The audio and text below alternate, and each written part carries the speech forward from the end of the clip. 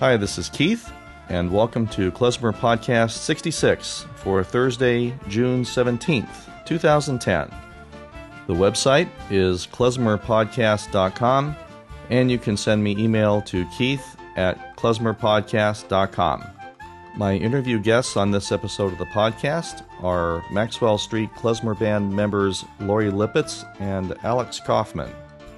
I'm going to get to the interview in just a moment, but before I do, I thought I'd play a track from one of the Maxwell Street Klezmer Band albums. This is Abi Gesund, a vocal by Lori Lipitz, off their album 8 Nights of Joy.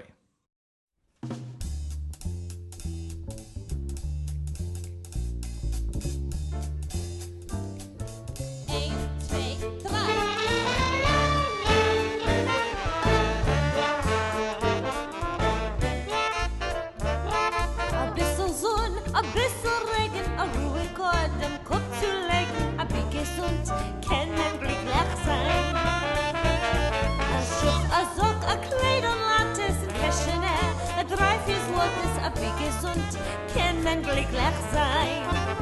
Die Luft ist frei, für jeden gleich. Die Sonne, sie scheint für jeden in einem Ohrmodelei. Ein bisschen frei, ein bisschen lachen, am Morgen mit Freund Schnapsel machen. Aber gesund, kann man glücklich sein.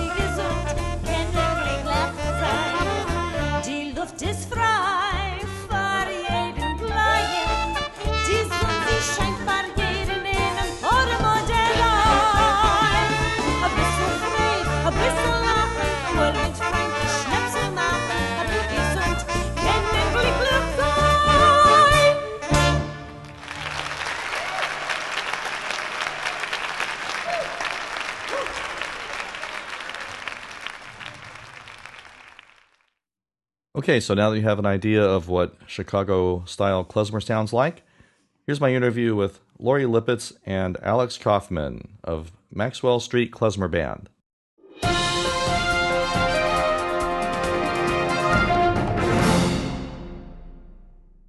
Okay, this is Keith with Klezmer Podcast, and I'm visiting with Maxwell Street Klezmer Band from the Chicago area in the United States, and I'm visiting with Lori and Alex. Good afternoon, Lori. How are you doing? Good afternoon, Keith. Great. Hello, Keith. This is Alex. Hello, Alex. Very nice to meet you. Tell me a little bit about the background of Maxwell Street and why you got involved to get the band together and how you found everybody in your band. Okay. I'll take it up to 1990, then I'll hand it over to Alex. How's that sound? I started in 1983. I was a graduate student at the University of Chicago. University of Chicago motto, where fun goes to die. Anyway, I was I was studying, that's true, I've seen it on a T-shirt. I was studying Slavic studies at the time, and at the same time, I was approached by another musician who was a member of Balkan Rhythm Band, really formerly a great Chicago band, and they said, well, we're interested in starting a klezmer band. And we tried out together. We tried like one gig together. I was a singer at that time, just a folk singer who did some Yiddish.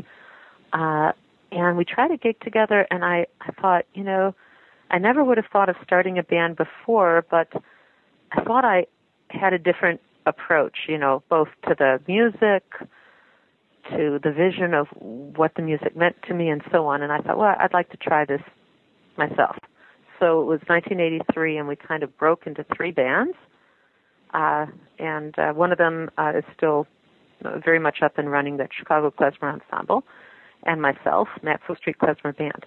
I had originally heard klezmer music on our local classical music station. It has a folk music show called The Midnight Special, and they had been playing tracks from the Klezmorim when their first albums were coming out, the Berkeley band, Klezmorim. And I heard that, and I thought, oh, this is great. We need this in Chicago. So I started to get motivated in the late 70s, but I didn't actually act on it till I decided to take a break on my graduate studies and do a band for a couple of years, and here I am. You said about finding members.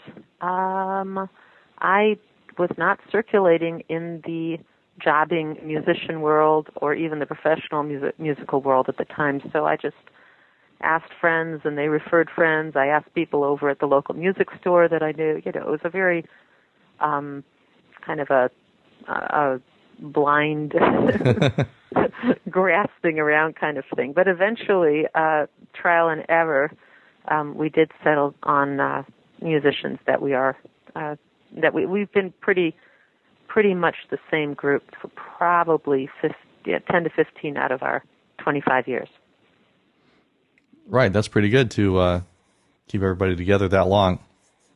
Well, we ended up with a group of people that actually really likes each other. It takes a while, and I would recommend for anyone who is younger than 25 years old in terms of a band, is if you want to get to that ripe old age, definitely be flexible in terms of your staffing. If the chemistry's not right, just move on a little bit, and you'll find the people that enjoy making music with you, and that's the way to go with it. I was playing at a restaurant. We used to have a gig a couple nights a week at a Croatian bar called the Cafe Continental. And at that time, someone brought in this new Russian immigrant from Minsk to sit in with the band, and his name was Alex Kaufman. And he took out his violin, and he looked like he was about 14 years old.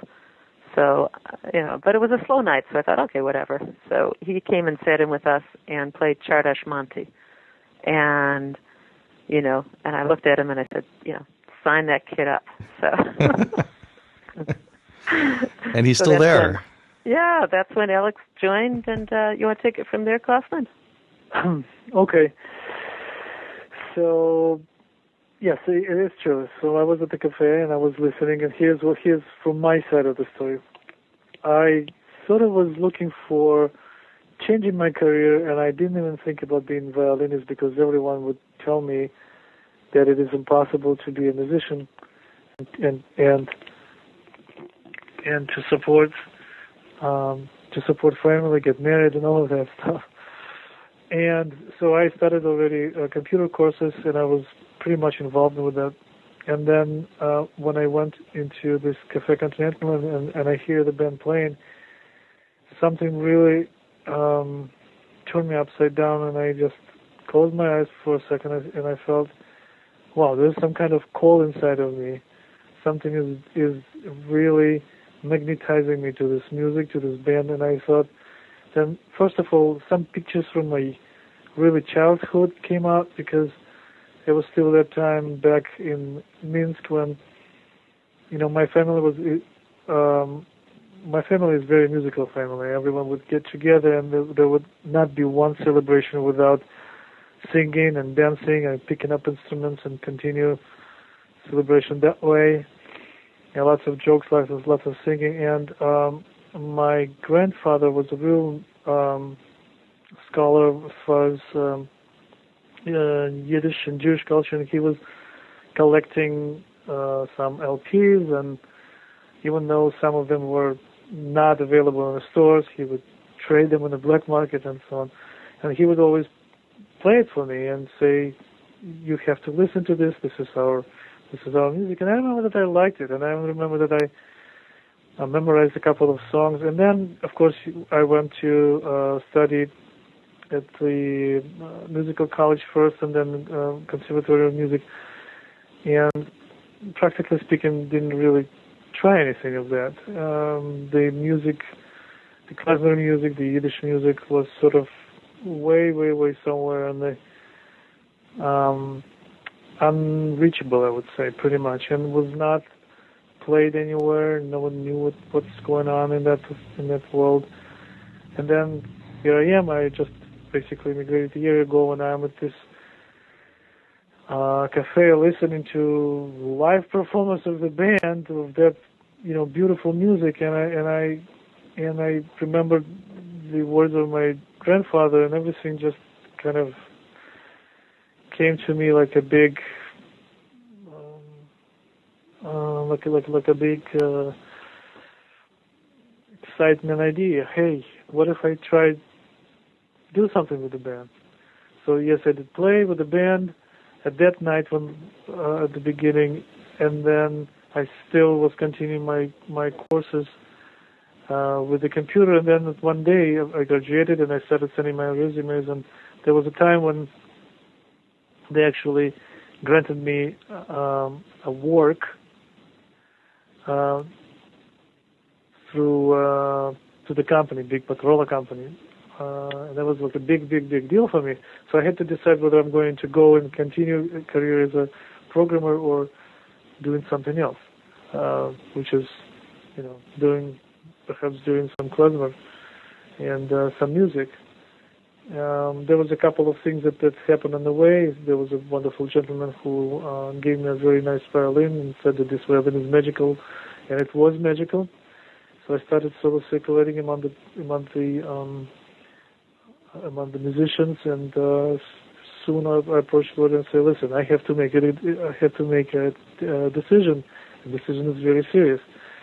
So how about if we just make some kind of partnership, and I'll try to do all my best to make the band, to basically bring the band into a new level." And I said that I'll honestly dedicate all my talents that I have, and so I think the deal was struck pretty fast. I'll interject that one of the first of all, the magical violin was that it was a very fine violin, and it was lent to Alex by a wealthy lawyer who heard him play and said, "You shouldn't be playing on this rubbish. You can use my violin." And that was he's a good amateur, the lawyer, who just appreciated a classically trained fine musician and decided to help him out, because you weren't allowed to take good instruments out of Russia. So Alex had sort of a cheapo German junkie violin with him. That was one thing. But the other thing that was kind of cool was Alex says that he was driving, where was it, Alex, on your way to the interview or something? And you was on the radio? What was that? Right. There was this, after the graduating classes, we would go and continue practicing in front of the computer. So I would spend like 12 hours in front of the computer trying to, make myself better at computers, science, whatever. And then I would, exhausted, I was driving back home. And in the car I was listening to the classical station, and they played violin concerto by Tchaikovsky, and that's the one that I was playing graduating.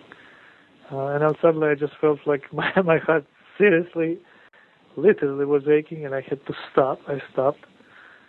And I just felt like there was a revelation. I felt like, what am I doing?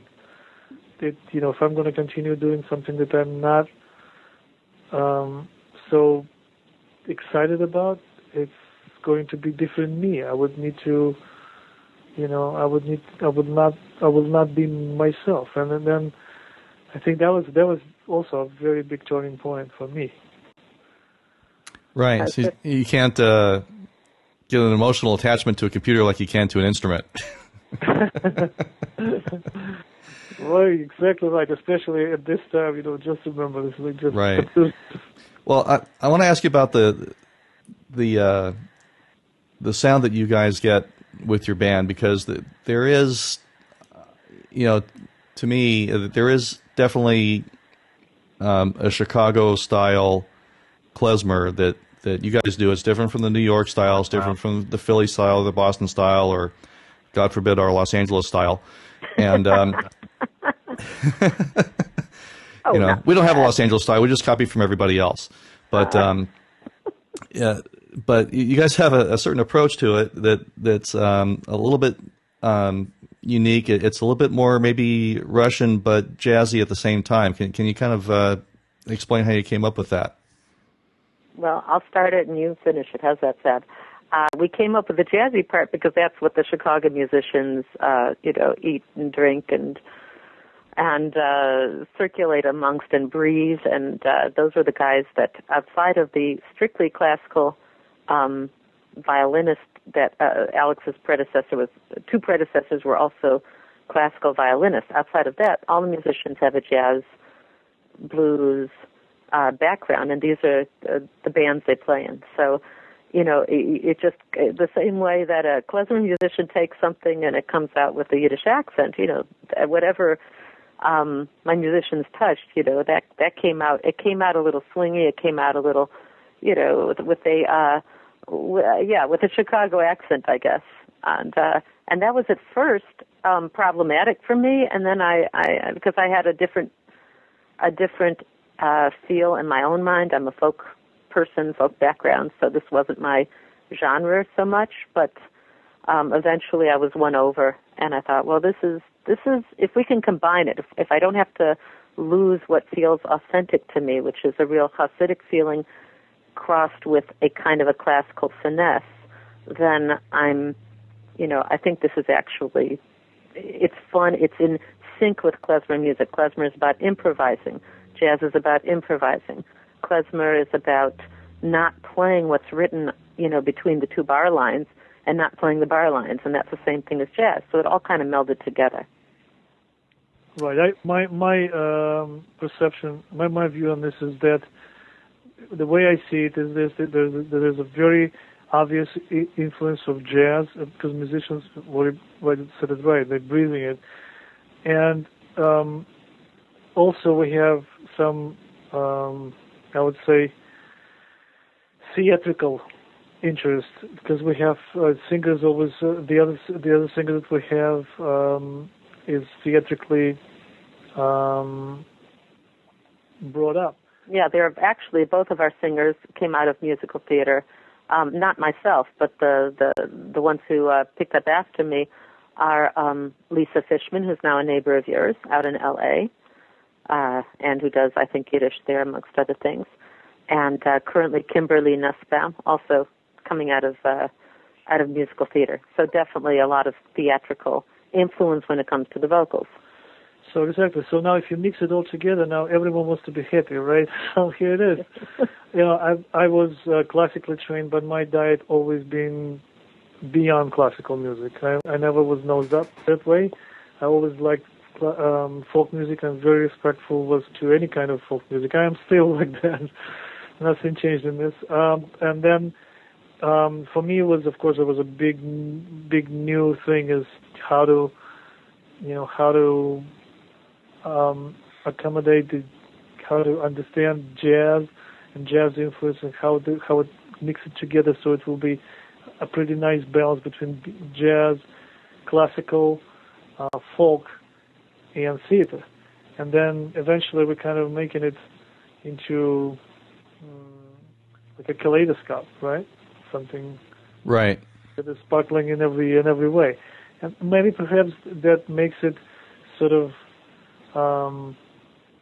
very successful as far as concert goes, because it's sort of something for different types of audience. Everyone has inclination and their taste towards one thing or another thing, and when it's either it's mixed tastefully or it's towards one one part of the audience and then the other part of the audience.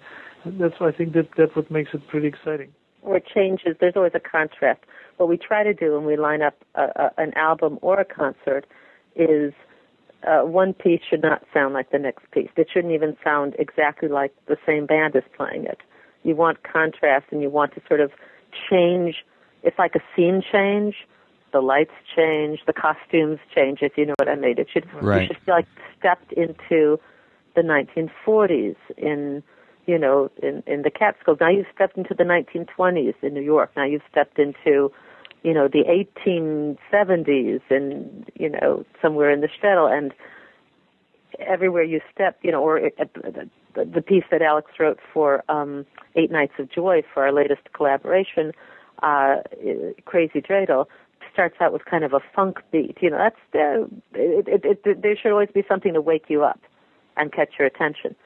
Having said that, we don't tend to do edgy material such as you might be very popular on the East Coast. So that's a definite distinction. We're not. I don't want to give the impression that we pander to popular taste. We pander to our own taste. It's not because we think, we can't do something more experimental. It's just that our own taste does not tend toward, let's say, what if we do a klezmer hip-hop thing? That's not what excites our own imaginations. Right. Yet you do, like you mentioned with Alex, you do some original tunes, but they're still in the somewhat traditional style then, right? Well, traditional in that harmonically. Right. They're traditional, and they're also not, I'm trying to think, the way my husband describes it, he says,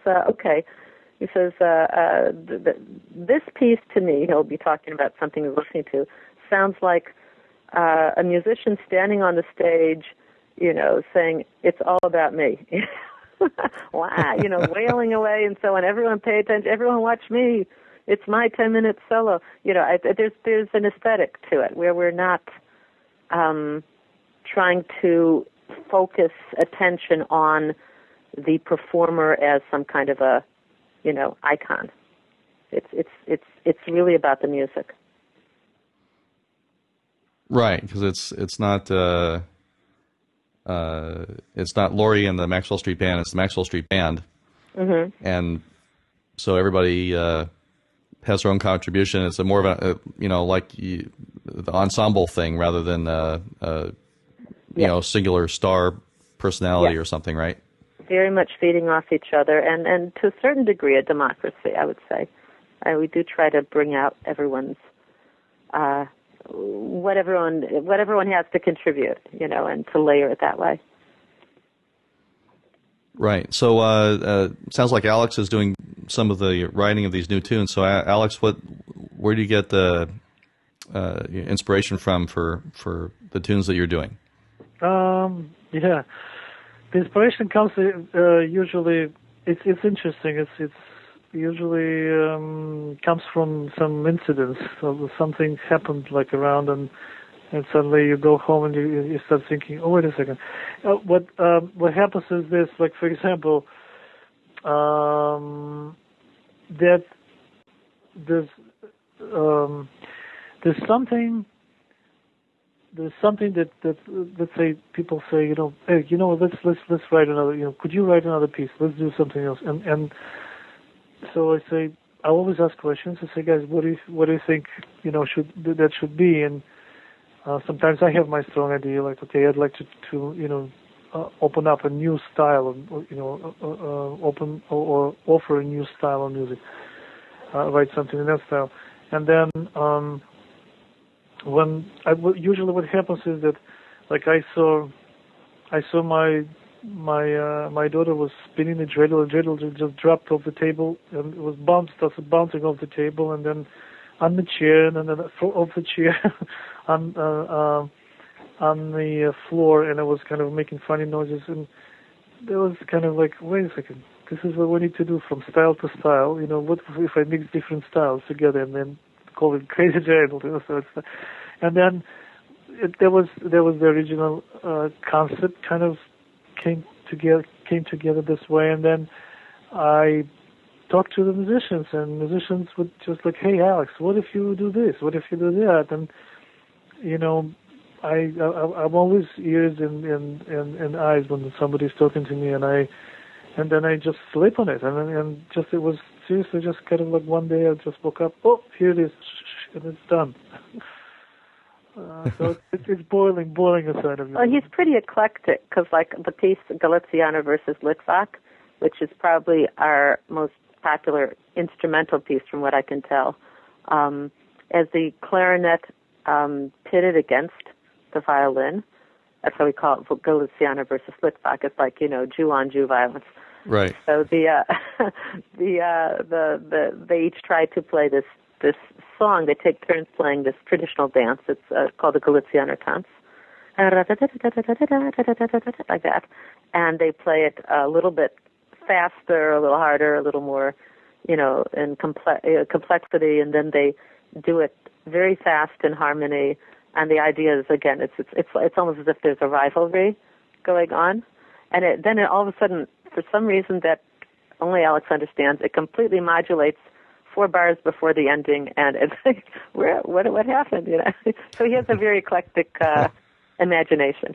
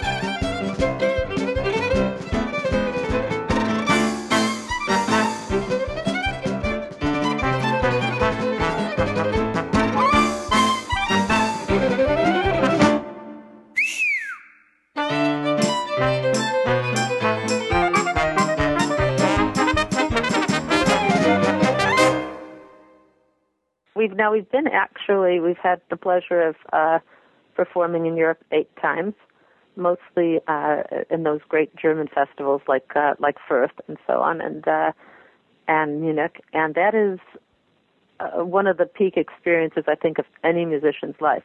Have you had that enjoyable experience of playing to a European audience?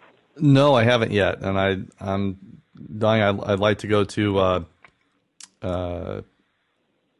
Weimar sometime. That sounds like fun, and you know, some of those Fürth you're talking about. So it's sometime. Fabulous. They're very respectful, and they do understand that it's an artistry. It's an artistry. It's not just you know, an entertainment like a television. And audiences are so emotionally connected. You just feel like you're on fire. It's a fabulous experience. Besides just the band, you've got some other activities that Maxwell Street is doing. Your youth orchestra, and you've got your music book out published, and some other things that you're doing. So, right, Joy of Buzz. Well, we're trying to get the music out there and make sure that it's well seated into the communities that will play it. There's one thing we're very involved with is synagogue klezmer bands. We do 2 synagogue klezmer bands. We train one at 2 different synagogues locally, but we hope that our songbook, The Joy of Klez, our arrangement book, helps other groups, and we've heard it has, to get their own bands going at different synagogues. I mean, this is the way the music's going to survive. It's not going to survive because, we run around playing concerts or festivals. It's going to survive because the Jewish communities across the country or the world decide that they want this to be their celebration music. That's how it's going to be here in 10 years, 20 years, 30 years, 50 years. So we are very involved in connecting kids with the music. We do a huge number of bar bat mitzvah parties, and we're not ashamed of that. We're really happy about that because that's how you get young people to say, "Oh, that's cool," And also, they become our future students. Right. They very often we pick up the bar mitzvah kids as junior klezmer members after that. Right. And when we play weddings, we also pick up lots of ideas. How long is the chorus set? Is actually what the tempo is the right, what to do, how to mix together different styles of music that we play, how not to step, on each other, because then it's later on for the concert it really helps to set up a better set. So it actually outlines every genre better. Mm-hmm. So yes, I think it's also very important. Right. So our weekly experience is in the community. Actually, that's where we continue to ply our trade on a regular basis, and then the concerts in between. Oh, terrific! So you got steady activity going all the time. Pretty much so. Yeah, pretty much with it was definitely the case prior to, let's say, 2001. That was where every weekend had 3-4 bar mitzvahs, and then we had 9/11. It seemed to kind of, put a pall over everything, and then it was picking up again, and then about a year and a half ago everything crashed down, and people got very worried about spending their money. And I'm not telling you anything you don't know, but it is picking up again, and the main reason is because people see us and at one place and they say, "Oh, well, that looks like a lot of fun," and then we go to the next place. So that's the daily bread, and it's important because honestly, this is how at least I could speak for Chicago, how the Chicago Jewish community has become reacquainted with this as part of their culture. We're right now about to do a program with a local cantor who specializes in Moshe Oisher. So it's called Moshe Oisher, the master singer of his people, with cantor Arik Luck over at Beth Emet in Evanston. So we'll be hopefully putting together a show with him that we can take different places. And we're going to be doing a concert in Kansas City in April. And we do we've been doing an annual concert in Albuquerque, New Mexico with Rabbi Joe Black, with whom we did the album 8 Nights of Joy, and it looks like we'll be doing that. I think we'll be doing that in this Hanukkah in Denver, right? Wow, so you get around a little bit. That's good. Well, yeah. I mean, as I say, it's schlepping a big band is not as easy to do right now as it was previously, but we are a big band, and we're you got what, 10 or 12 people? Yeah, the smallest band that we tour with is a single singer plus clarinet, violin, trumpet, trombone, keyboard, bass, drums, and then hopefully budget will allow. There's a second vocalist, that's myself. Budget allows there's a third vocalist, that's a male, a tenor. Budget allows there's a saxophone player in addition. And then if it's still looking good, Steve Weintraub and his partner doing dancing. They do the klezmer dancing choreography that he's created during the concert. So we're singing or playing and he's dancing. So you have a visual to illustrate how the music is danced, Right. Yeah. And also he excites the audience later on usually. And Oh yeah, gets out in the audience and grabs them and gets them up and going. Lastly, how can people find out more about your band or find your CDs to buy? Okay. Well, most of the CDs are available on Amazon. That's the easy way. Eight Nights of Joy is also available on the label's called Sounds Right Music. So it's and that's through URJ, which is the Reform Movement. And I don't know exactly what their website is, but if you put Eight Nights of Joy into Google, it'll bring that up. That's a really good all-around holiday album. It's for Hanukkah and so on. So, that's a great thing to buy for families that have kids because it has all original music on it.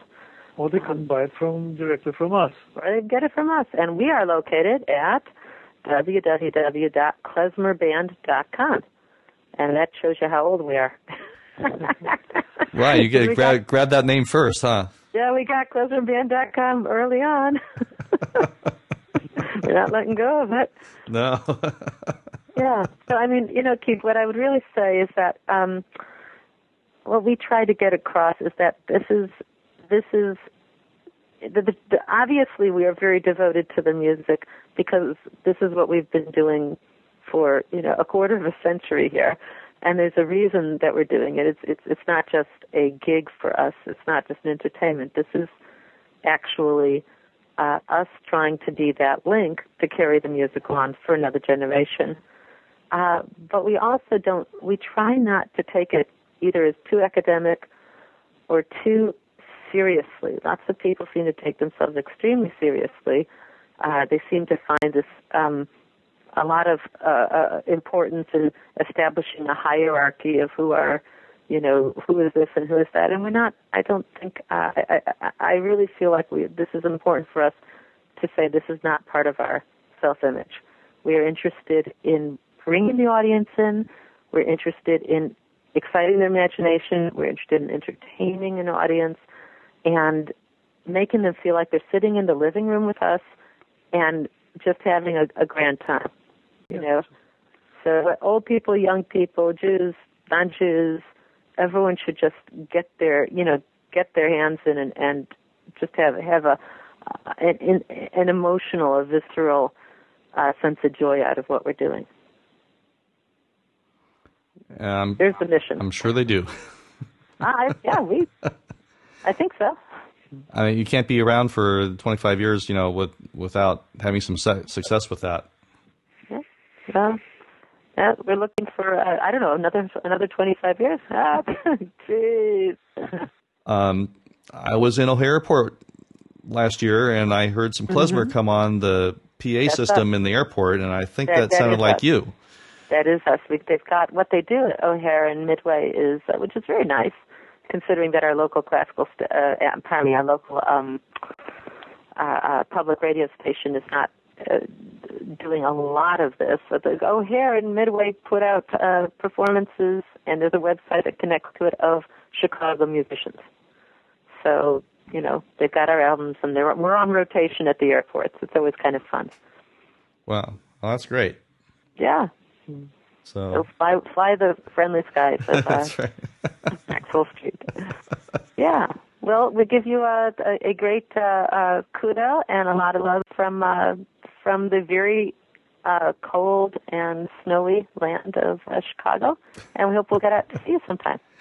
Oh, that'll be fantastic. If you ever get something in Los Angeles, be sure to let me know. We'll let everybody know. And other than that, keep checking with Maxwell Street's website is klezmerband.com. How can you possibly forget it? Check out klezmerband.com and see what Lori and Alex are up to there in Chicago. Lori, Alex, thanks so much for speaking with me today, and keep up your good work. Thank you, and you too, Keith. It's a pleasure. Sehr gesund. Hey, this is Yoshi Fruchter from Pitom, and you're listening to klezmerpodcast.com.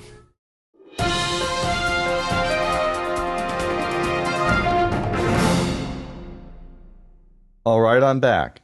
That was my interview with Maxwell Street Klezmer Band members Lori Lipitz, vocalist of the band and the band leader, and Alex Kaufman, violinist for the band. And we heard 2 tracks from Maxwell Street Klezmer Band. The first was Abi Gesund from their album 8 Nights of Joy, and the second was an original by Alex Kaufman called Galicianer versus Litvak on the album Old Roots, New World. I'd very much like to thank Lori and Alex for appearing on the podcast and also for providing the tracks for us to listen to. Again, the website is klezmerpodcast.com and the email is keith@klezmerpodcast.com. And remember, if you have any questions, comments, suggestions, or if you have a band that would like to appear or have your music played on the podcast, please write to me at keith@klezmerpodcast.com. You can also find me on Facebook, MySpace, Twitter, and Last.fm at username Klezmer Podcast. And as a reminder, the music heard on Klezmer Podcast is for promotional purposes only and is used with permission. So that's about it for Klezmer Podcast 66. Thanks for listening. Please stay subscribed, tell your friends, and until next time, bye for now.